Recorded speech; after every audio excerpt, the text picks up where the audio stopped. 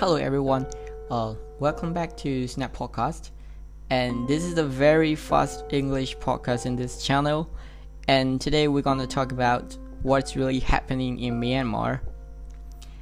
So get started.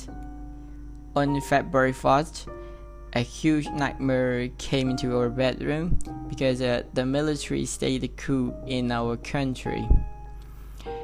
For me, that morning was so meaningless after hearing that almost all the leaders of the elected government have been detained, including President Win Myint and the state councillor Aung San Suu Kyi.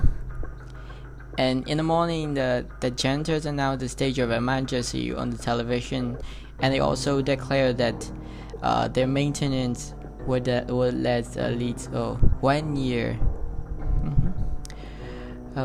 It feels like almost everything is over. Because before the coup, during the COVID-19 period, our schools closed, college closed, and on the other hand, economic sectors still stopped. But this time, dreams, hopes, and all the plans had been broken within a few hours. Over the past few years, we were under the democracy atmosphere. We got benefits and a number of opportunities, and we all know the taste of freedom. At the time, we can go wherever we want, we can eat wherever we want, and we can do the things we would like to do in any time. But along with the coup, everything has gone. So why they do this? Okay, listen it.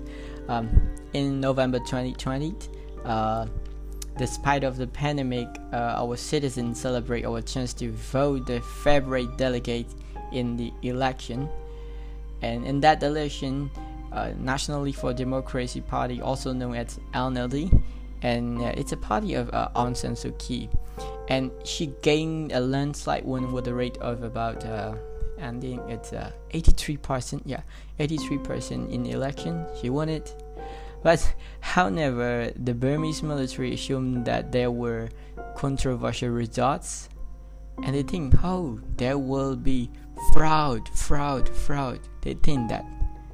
But where is the real situations? And then they take the coup.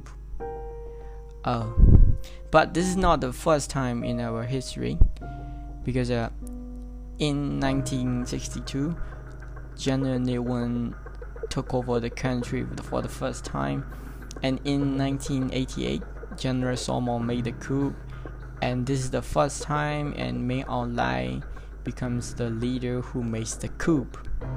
A fucking disaster. So what happened next? The new generation of our country, and they call it Gen Z, they lead the strike, and thousands of people appears over the streets and the cities as well as in villages. And these bravery attempts show how they condemn the military coup, and we all are trying to make the world to know what about the real situations.